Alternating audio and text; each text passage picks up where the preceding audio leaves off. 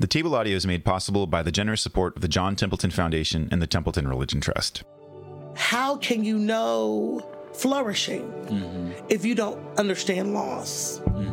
How can you know liberation if you don't understand what it's like to have your freedom taken away? So I think that is the hermeneutical entry point for Black people of faith. The role that suffering says that something has to be gotten from it or snatched from it. I'm Evan Rosa, and you're listening to The Table Audio, a podcast about seeking Christian wisdom for life's big questions.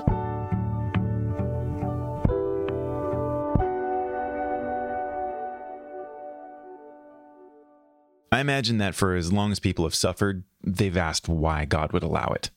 And I can also imagine that for about as long, people have tried to solve the problem of evil with some version of an appeal to the value of freedom for meaning in life, that freedom leaving open the possibility of evil, or the justifiability of suffering in light of how suffering can, quote, make your soul, the soul-making theodicy, improve your character.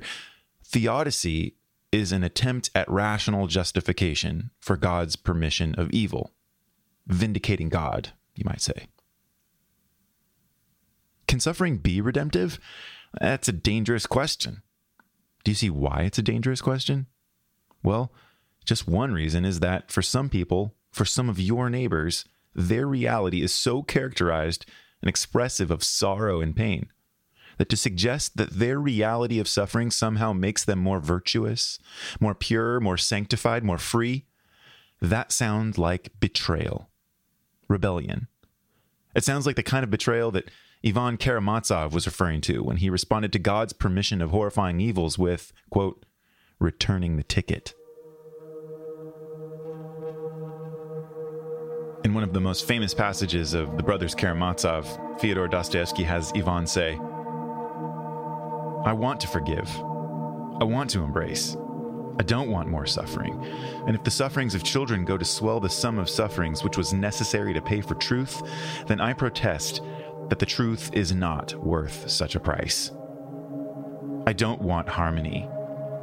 From love for humanity, I don't want it. I would rather be left with the unavenged suffering. I would rather remain with my unavenged suffering and unsatisfied indignation, even if I were wrong. Besides, too high a price is asked for harmony. It's beyond our means to pay so much to enter on it, and so I hasten to give back my entrance ticket. And if I'm an honest man, I am bound to give it back as soon as possible. And that I am doing. It's not God that I don't accept, Alyosha. Only I most respectfully return him the ticket.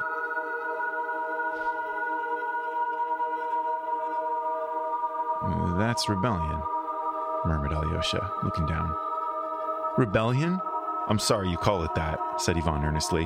One can hardly live in rebellion, and I want to live. Tell me yourself, I challenge you. The answer.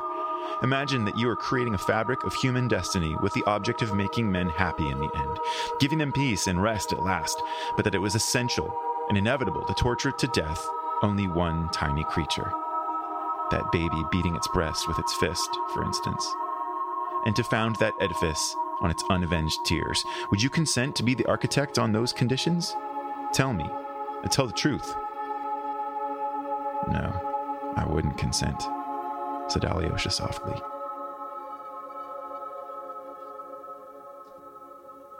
Ivan goes on to recite his infamous poem, as he calls it, The Grand Inquisitor. That's your homework, though. For now, what then can we say about suffering? Some are made worse, but some are made better, made resilient, given the fractured state of society, the church very much included. Along racial and ethnic lines, we need to seek a deeper understanding of the question of redemptive suffering. That's why I invited Stacy and Juan Floyd Thomas to do an interview. Stacy is Associate Professor of Ethics and Society, and Juan is Associate Professor of African American Religious History, both at Vanderbilt University Divinity School and College of Arts and Sciences. They both joined us in 2017 for the Table Conference on Resilience, Growing Stronger Through Struggle. Stacy's research and teaching interests lie at the intersection of ethics, feminism, womanism, Black church studies, critical race theory, and postcolonial studies. Juan's work focuses on the intersections of racial identity, religion, popular culture, and political activism in American society. Along the way, we cover problems of consumerism, pop culture, how we can cure the loss of cultural memory, and a deeper dive into Black and womanist perspectives on flourishing, suffering, and theodicy. As I sat down with these two scholars, this married couple, Stacy the ethicist and Juan the historian, I had this image of each of them back to back, both equally concerned with looking backward to history and looking forward in ethics. I loved hearing them work together, collaborating even in conversation, to make some important and lasting points about contemporary society. And we started in on an unlikely topic, although not that unlikely given the breadth of this podcast: quilting. You quilt? I try. She excels. She excels. She truly does. But it's fun. It's fun. My mom has dabbled It's become in a quilting. part of my, really. Yeah. Well, I actually quilted in order to reclaim some of my Nana's, my maternal grandmother's expertise and mastery. It was actually part of a Wabash program for mid-career faculty, where the thought was, if there was ever an art form that you yearned to do or you were learning to do, how might it restart your vocation as a teacher, as a theologian, as a minister? And so it helped me in the way of cultural memory to be able to link back to my grandmother and something that she did in order to cultivate a sanctuary of her own. Where all 14 of her children thought it was just about poverty and distraction and utility. And while it was for utility, it was also for beauty. And going through learning an historical art form from a very modernistic approach of using expensive machines and expensive material in order to do it helped me approach how to teach predominantly privileged students the moral wisdom of Black women in particular. So it allowed me to realize what might be missing in the gap, that yearning that can yet be fulfilled. And so it created a little discipline for me to do that. And how cool is, like that, even the metaphor of like a quilt and what it represents, of bringing these pieces together and weaving something that is this beauty. It's both beautiful, it's comforting. It has utility to it. There's utility, but there's genuine like provision there, right? Like you are like warming a body. But it's beautiful. And that's what we've realized in our work, that it's at those places that are life affirming, that spark cultural memory, and that transcend people out of what might be a miserable or a mundane stage to something that is larger than them, to something that gives them life. And we realize that in a Tillichian sense, body and sex, politics, sports, all of those things become people's ultimate concerns because it reaches them and it takes them places that they otherwise can't go. And that's the way in which we say in the text that people, instead of serving God, have found meaning in gods that service them. And they've made temples rather than use as touchstones these actual popular phenomena. The interiority of the soul, when it strives for mere ownership, when it strives for the concept of property, when it strives for like just consuming the world as opposed to participating and connecting. Well, it's the way in which civil religion or American exceptionalism, use theologian Kelly Brown Douglas's term, the way in which it has supplanted biblical religion or other religious freedoms, it has made America God. And if we go back to Schoolhouse Rock, where we learn about government and bills and preamble and Declaration of Independence, when we think about the Declaration of Independence, that's a touchstone that most Americans and citizens remember, that we have the inalienable rights to life, liberty, and the pursuit of happiness. But when you flip that and you look at the 14th Amendment, which states that citizenship is an inalienable right of life, liberty, and property. How property, right, it is synonymous then with the pursuit of happiness. So consumption is our worship. consumption is our spiritual discipline as Americans. And it doesn't matter whether that is a supersized McDonald's Happy Meal that will kill us and not make us happy. I mean, think about it. Calling fast food Happy Meals for children. Oh my! Indoctrinating them early. Indoctrinating them, or saying that in some way I will be supersized, right? Supersize me, right? That there's all of this coded language in anything that we can consume. Women, I mean, stereotypically talking about retail therapy, but also, Right? also attached to this whole notion of a consumptive mentality that then leads us all astray. And I take this back to when Stacey was referring to her quilting as an act of an art of recovery, right? What we were finding, especially when we were dealing with our students or just in more general interactions with folks around us, right?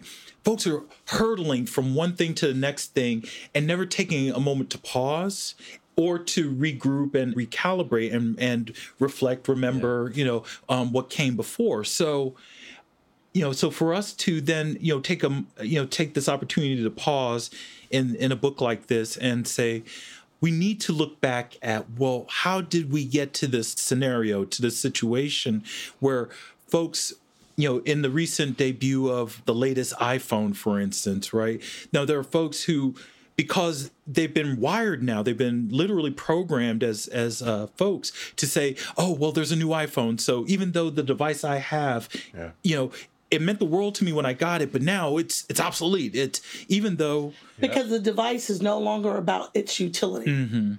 It's about its symbolism, right? Its status, right? Sure. But it's also that I wrestle with this.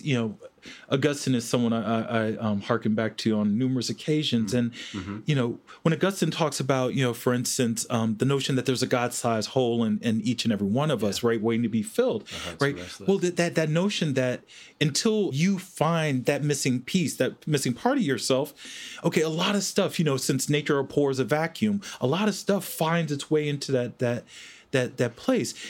Oftentimes, fleeting, ephemeral stuff that, so the next latest and greatest gadget or, experiences, good, bad, and everything in between, retail therapy or what have you. And folks trying to find that missing part. And then when they come to the realization that, yes, it is the divine that I was seeking all along, then hopefully that they hadn't done so much damage to themselves and those around them until they made that kind of awakening, that kind of realization. And it's because of the divine is no longer articulated in a way that it's even relevant. Many people are still property driven, even if property means people. Right. Right. And by that, I'm not just talking about chattel slavery from American history or human trafficking that happens now, but the way in which marriage becomes property. Well, sure. Yeah. Right? For women who say, well, I want to enter marriage just to have a man legitimate me. Right? Not because I love him, but because of what he can afford for me, or because this is what my parents want, or this means that I am a desirable woman, or men to say, listen, I'm supposed to have a 6-figure job. I'm supposed to be able to buy an impressive engagement ring. That's 3 months of my salary. Right. I need to have a car that every man could covet. And with that comes a trophy wife that every other man wants to have that will prove that I'm the man. To find yourself in a situation that your standard of what it means to be successful, of what it means to be a human who flourishes at every extent, is to covet what you assume other people want. And to take ownership of that. Losing yourself all the while. There's this kind of core of desire, and that desire is misdirected toward really it's based around kind of false sense of what will fulfill. Absolutely. Well, and once again, going back to Augustine, just for a second, dalliance, is when Augustine talks about sin, and this always gets me to the quick. He talks about it in terms of disordered loves, right? Yeah. So this idea that somehow those things that we love, right, in a way that's not a healthy love, not a agape, affirming kind of love, but the idea that folks who say that they seek promiscuity because they've given up on genuine love and commitment, right? They seek violence because they really want to feel safe, right? So they'll give themselves over to their worst instincts and inclinations rather than say, no, there is something better here. Yeah. And you have to hold out and hold on for that better thing rather than just give in to the rat race and the chase for materialism rather than contentment and personal satisfaction. And he doesn't Augustine in the Confessions talk about being in love with loving? Right? Yeah, right. Just the kind of empty, just the fact of desire, which is it kind of gets you into this cycle of consume and destroy, it's cheap emotion. reconsume. It's cheap, right? I mean, I was thinking about kind of the virtues of this kind of world that you're describing. Right, the virtues of this world are not the reflection or the remembering or the embodiment or the human connection. It's speed, novelty, control, lust. Everything's disposable. Lust. Disposability, Move on to the next one. It's ultimately going to kind of foster that sense of. I mean, it's perfectly American in its kind of root of individualism and autonomy, and where vice becomes virtue.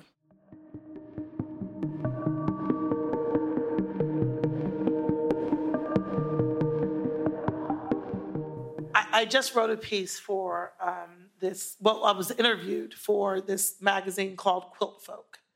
And in that magazine, Real Quilt. I love quilt art. This is amazing. He's trying to pit me for no. Because he knows I would do that for him. What? You have access? No, you're a quilter? So, and so it was very difficult. That was one of the hardest confessions for me to make, was to call myself an artist.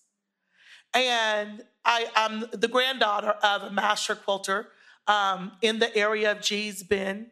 My Nana was a fabulous quilter. And to know, and of course, the quilters of her generation were discovered, right, as great artists. When all they were trying to do was to create sanctuaries for themselves, to make whole cloth out of scraps, to bring beauty into sharecrop shotgun houses, and to give warmth to their children. And my grandmother had 14 children, 12 who were girls. My mother was the oldest of all of them. They're all living, and 35 grandchildren and even more great-grands. And they all hated quilting. Because it reminded them of poverty. It reminded them of the way in which she would steal away to do that. 14 kids who are used to having her always at their beck and call. And it was a thing that separated her, much in the same way women use kitchens as secret sororities when they didn't have college educations. And it was only until I became a professor and got a Wabash grant for the artists as theologian for mid-career faculty, where we were told to find an art that we were interested in or were curious about, so we might be able to empathize with our students who were entering into discourses that they never knew, like the gentleman back there said, I'm in this room full of scholars and I don't do this. I'm just trying to live, right? So we might be able to identify with our students, and we might be able to refine our expertise by learning something new. So I stitch in the ditch with machines in the way my grandmother did it by hand, and it has ignited for me a sense of cultural memory that I now possess, even though she is gone. And my grandmother died of complications with Alzheimer's. And when she when she was in her latter stages of Alzheimer's, she didn't know her children's names. She forgot, even some bodily functions, obviously. But two things she recalled. She recognized her quilts, And she would say that there's a baby somewhere that wants me to teach her how to make these. So art, and I think it does go to your question of what the work of a Christian social ethicist might be. Art is about that utopia. It's about that new world making. It's about taking refuse and making something divine, using utility for the purpose of making stained glass where there aren't even windows, right? I realized that what upset my aunts and uncles and my cousins about my Nana's quilting was art allowed her to create a sanctuary for herself when she was otherwise laid open to their desires. So there's a way in which, for me, the work of ethics is much like art. It cannot start with a divine will deontology that says, deal with it as it is. And that whatever your experience is, how God ordained it. No, I think it's more of King's rational, intuitional deontology that says we can look at this thing that says it's this and make something new out of it, right? Where we have to reformat that Platonic and Aristotelian notions of forms to function for us in ways that might otherwise never have been imagined. And that is to tap on the God within us. That is to realize that God is not some removed entity, but Emmanuel. God with us, an Imago Dei, God through us. And art is a wonderful spiritual practice for us as theologians, because that's what we're doing in our literary and biblical imagination as we dare hand over to people the word of God morning by morning and Sunday by Sunday, right? Toni Morrison puts it this way. She said, it is a sin and a travesty. This is her book, Sula. For a woman to exist with no art form. Because when people do not have art, they become dangerous. In other words, if we're not constructing something, we're always destroying something.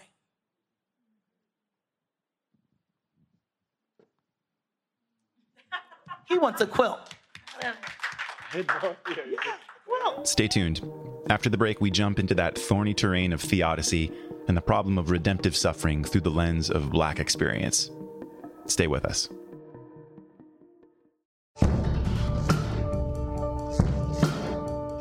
Hello, friends. Thanks for giving us a place at your table.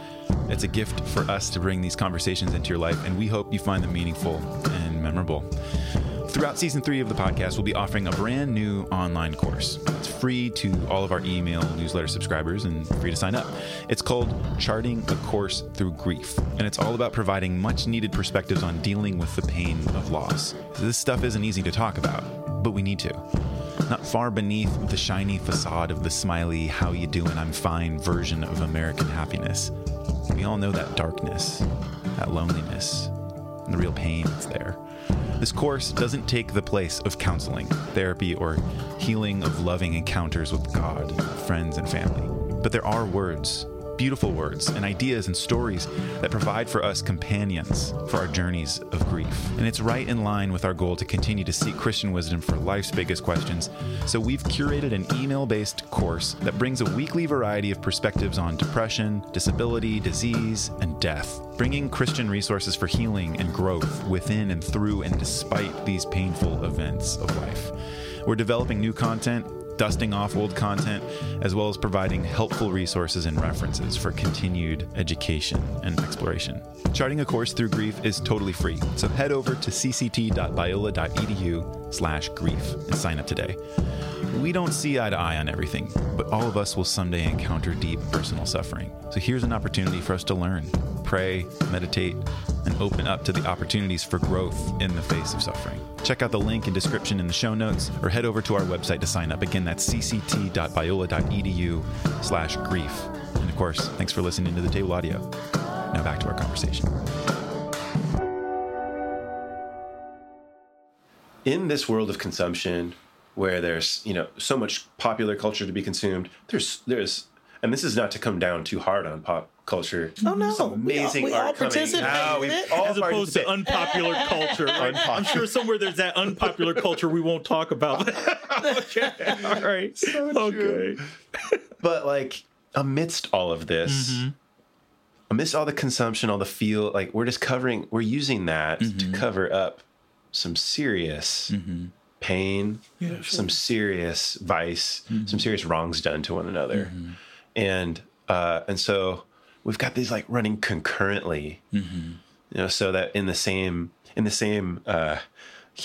swipe of the phone, I mean, we're traversing oppression, we're traversing hatred, and then we're clicking the button to buy, and we're liking and we're following.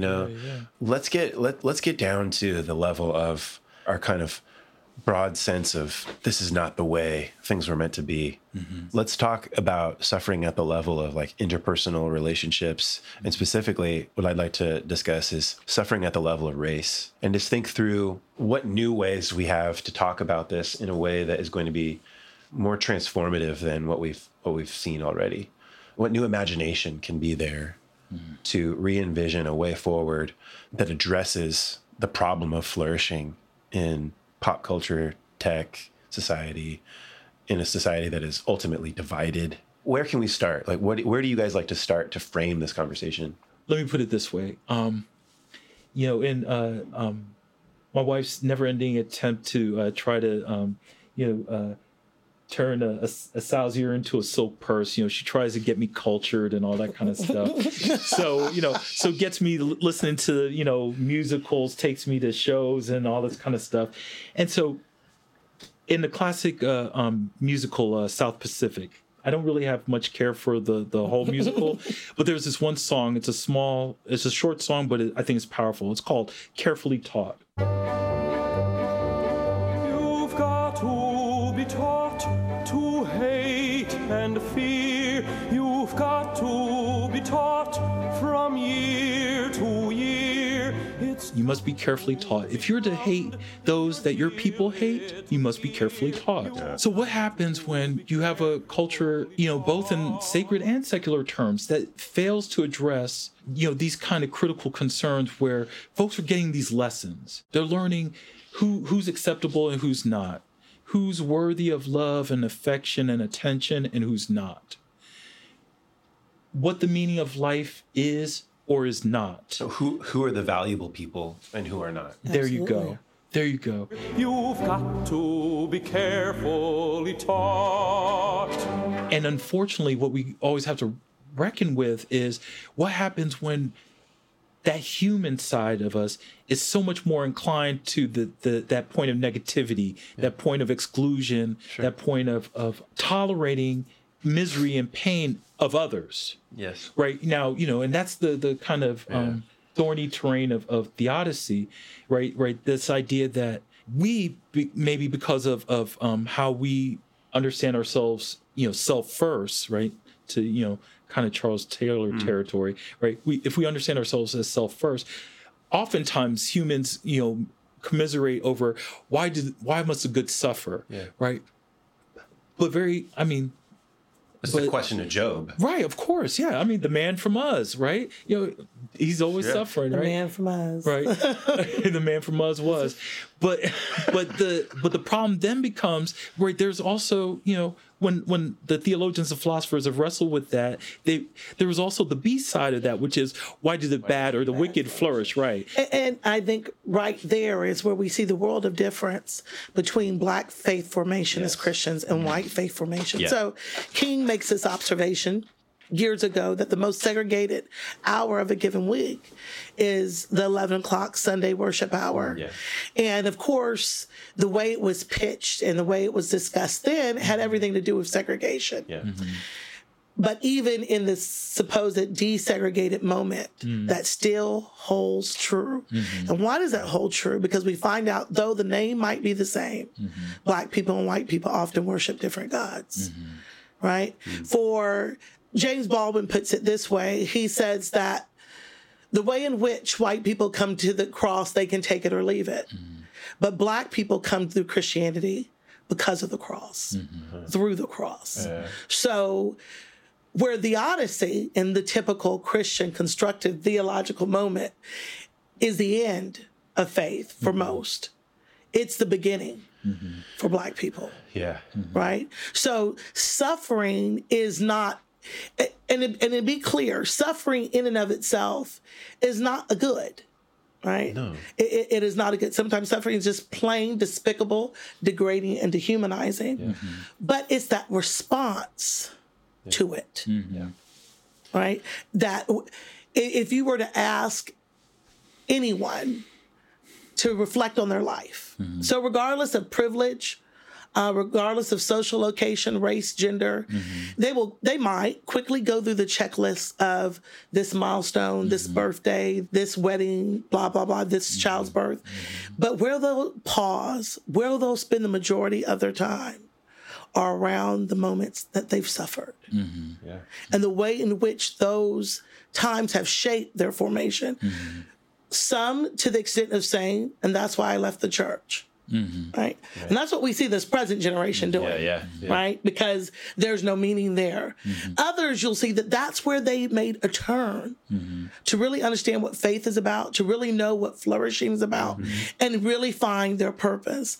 And that's the role that suffering has played that I think goes missing when people read James Cone's Black, liberation, theological renderings of redemptive suffering. Not to say that there's anything good in and of itself, but how can you know flourishing if you don't understand loss? How can you know liberation if you don't understand what it's like to have your freedom taken away?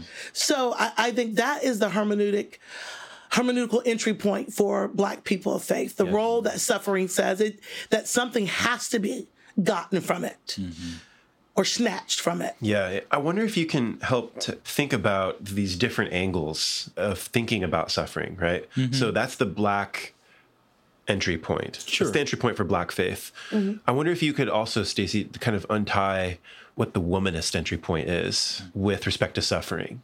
And how can we distinguish that from a feminist perspective on suffering? How can we separate that from a white perspective on suffering?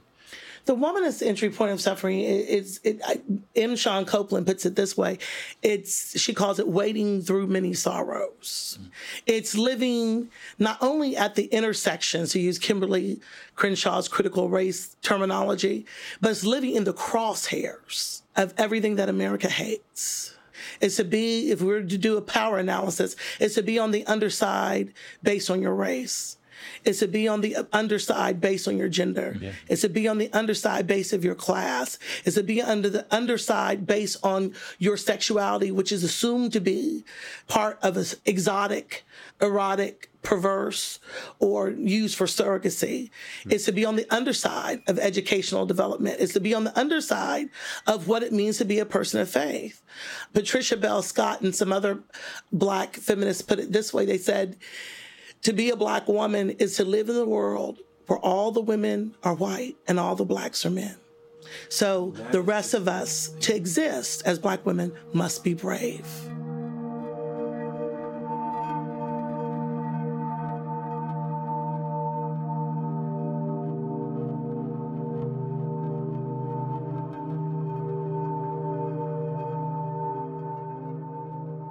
More from the Floyd Thomases in just a moment.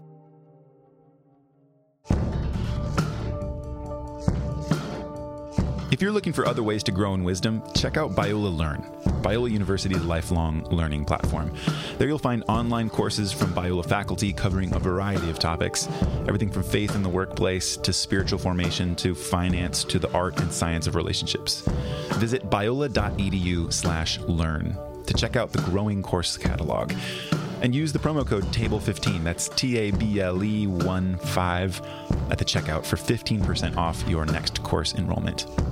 Now, while we're at it, personally, I'd recommend you sign up for CCT's Biola Learn course, Seeking Christian Wisdom for Life's Big Questions. I mean, did you think it would be called something else? It features 7 segments you can take at your own pace, each focusing on one of CCT's yearly research themes from the past 7 years, each led by a Biola professor. We've got J.P. Moreland, Elizabeth Hall, Tim Muehlhoff, Tom Crisp, Steve Porter, Kent Dunnington, and even Biola's president, Dr. Barry Corey. The course covers neuroscience and the existence of the soul, Christianity's radical approach to humility and love, how to disagree and remain civil, and more. Learn Christian wisdom online at your own pace through Biola Learn. Once again, that's biola.edu/learn. And make sure to cash in with the promo code TABLE15 for 15% off. Now back to the show. What is the feeling for a Black woman when you hear that? Like, where is the space for you? To be resilient. Absolutely, to be resilient. When we look at the Sojourner Truths, the Harriet Tubmans, the Shirley Chisholms, the Anna Julia Coopers, the Joy Reids, of the world, people who, even the Oprah Winfreys of the world, people who have been pushed to the margins. Many, if we're talking about Oprah Winfrey or Maya Angelou's, women who've been raped in modern times, in a country and in a context where Black women cannot be rapeable, right? Black women can't be raped. Black women are unrapeable. I mean, it's hard not to for that to be true, it's hard not to just directly connect that to the origins of slavery and absolutely. We now see with the spate of unarmed killings, that when we count the bodies that we count are Black men's bodies. When we talk about the prison industrial complex, we're talking about Black men. Now, to be truthful, of course, the actual numbers, right, are Black men for the most part. But when we're looking at the rise in percentage of the people who are dying of AIDS the fastest, the people who are being incarcerated at the fastest rate, and the people who are getting college degrees at the fastest rate are Black women.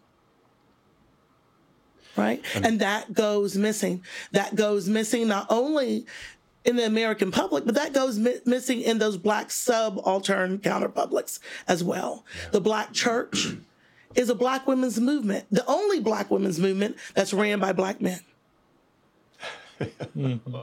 Right?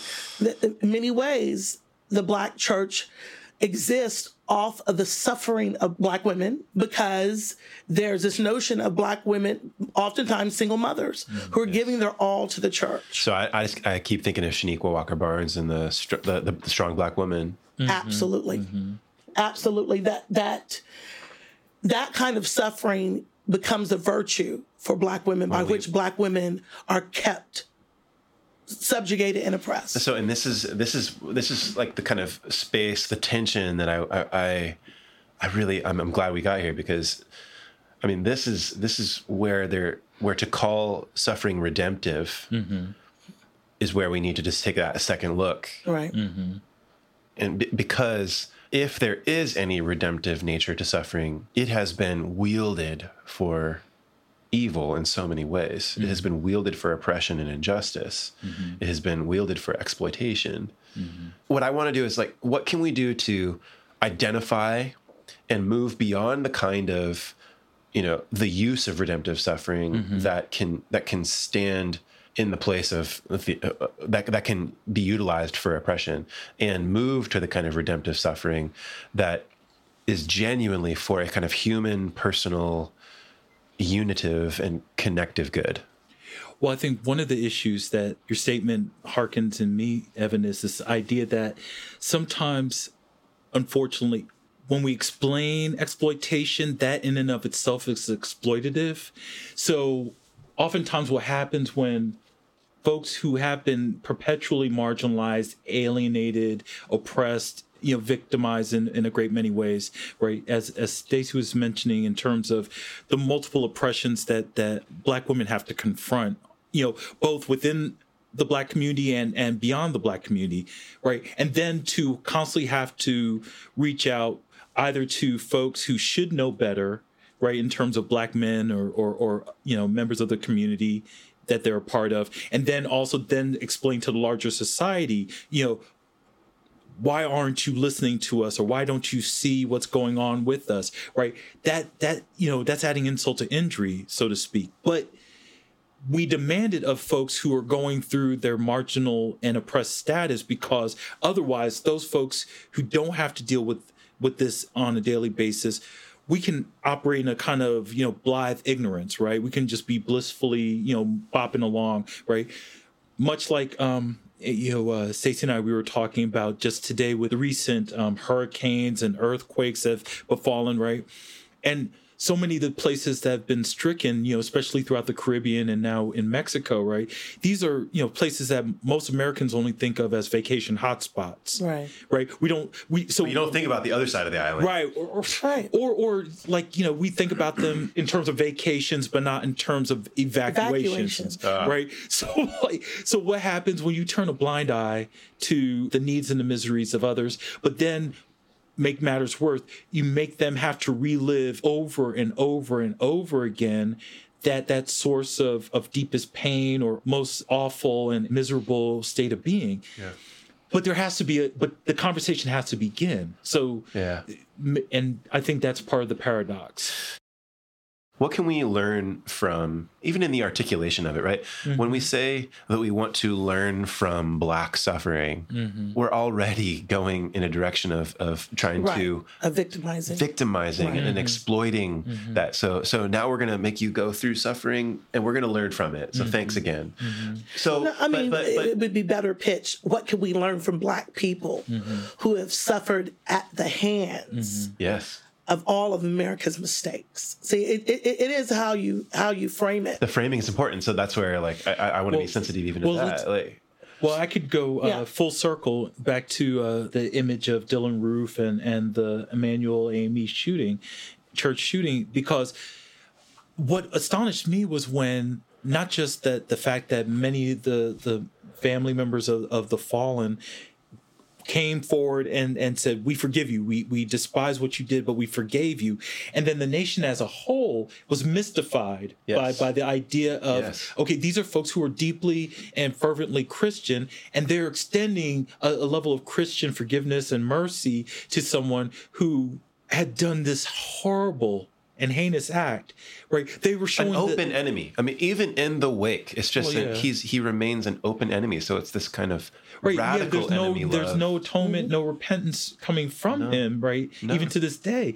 But still, we are challenged, we are called out of the depth of our being to extend forgiveness. But as a society, many Americans, right, couldn't process this. And then when you notice that when threats of terrorism or what have you happen to the nation as a whole, the nation responds not with forgiveness, not with mercy, but with threats of violence, fire and fury, things of that sort.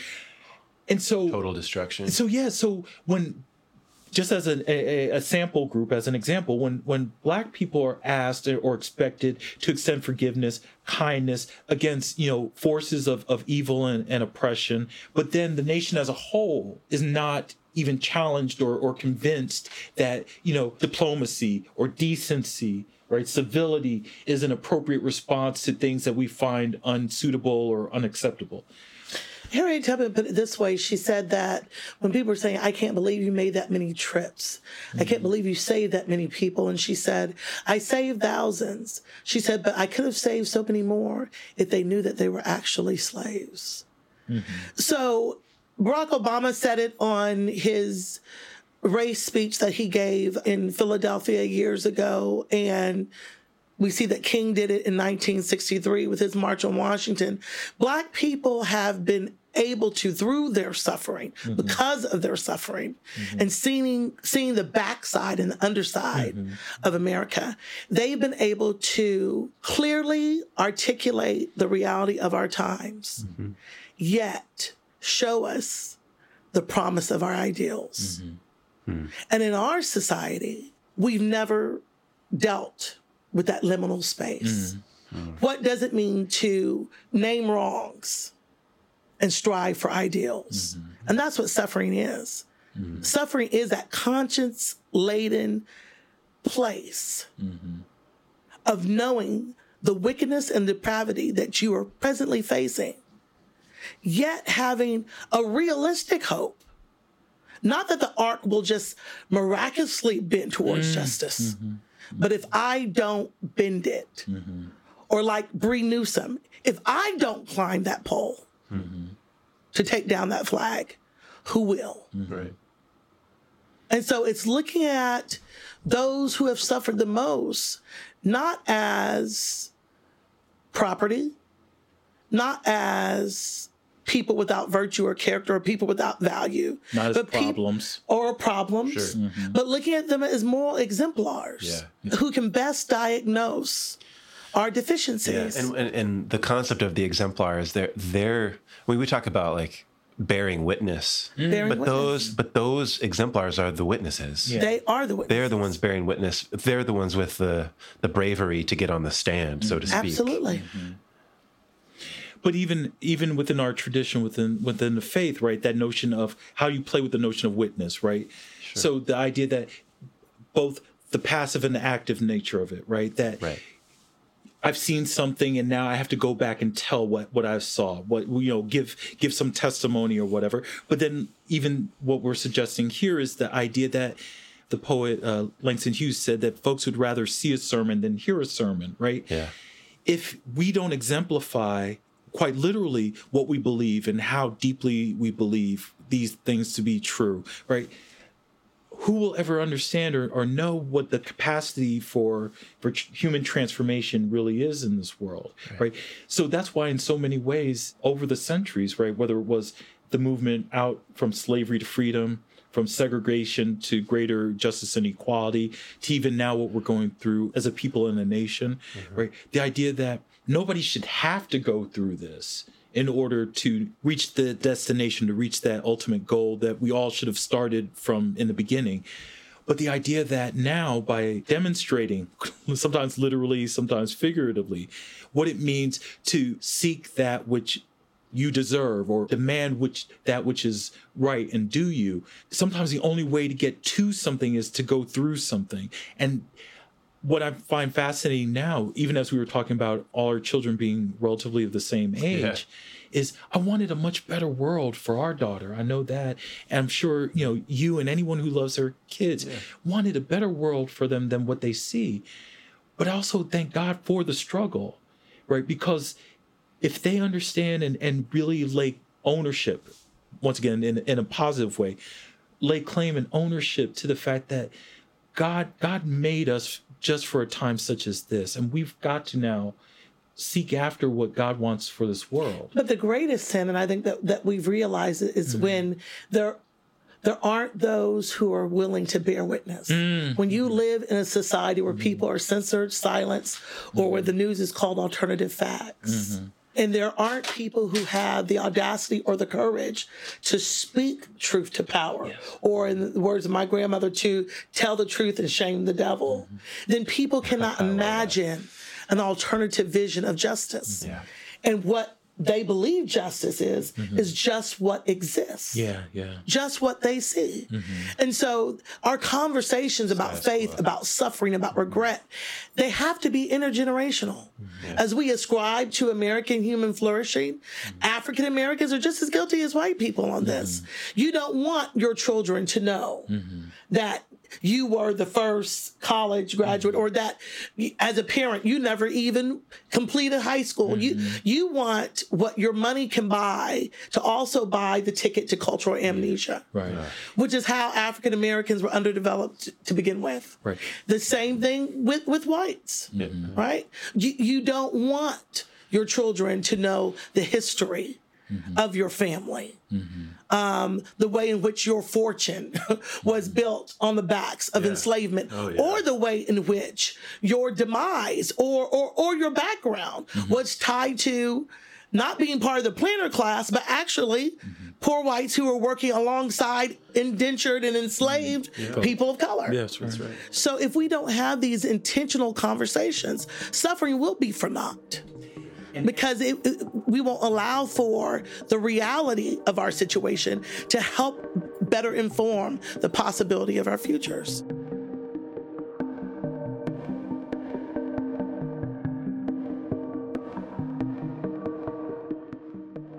For many people, this conversation ends all too abruptly.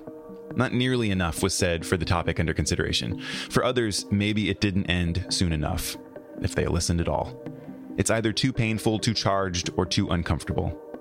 Wherever you find yourself after hearing these reflections, remember that we humans are complex, strange concoctions of reason, will, emotion, and desire. We come to these conversations with histories. We don't lose those complex histories when we make an effort to reason carefully. I'm reminded of Soren Kierkegaard's comment from Either Or. Quote, "Philosophy is perfectly right in saying that life must be understood backwards. But then one forgets the other clause, that it must be lived forwards." I find in Juan and Stacey Floyd Thomas an honest and sober hopefulness. Maintaining such a vision is difficult these days, so I'm thankful for their light, their laughter, and their wisdom. And I'd call us back to the image of the quilt in what you might call patchwork redemption to wrap things up here. Quilts are often made from scraps, the stuff you'd otherwise throw away. But these scraps are intentionally sewn together regardless of pattern, color, texture, and made into a tool for warmth and connection and protection. We're the scraps, damaged and beaten up, maybe with no felt sense of purpose, maybe thrown in the mix with other broken fragments and leftovers that look nothing like us. So, let's make a quilt. Thanks for listening.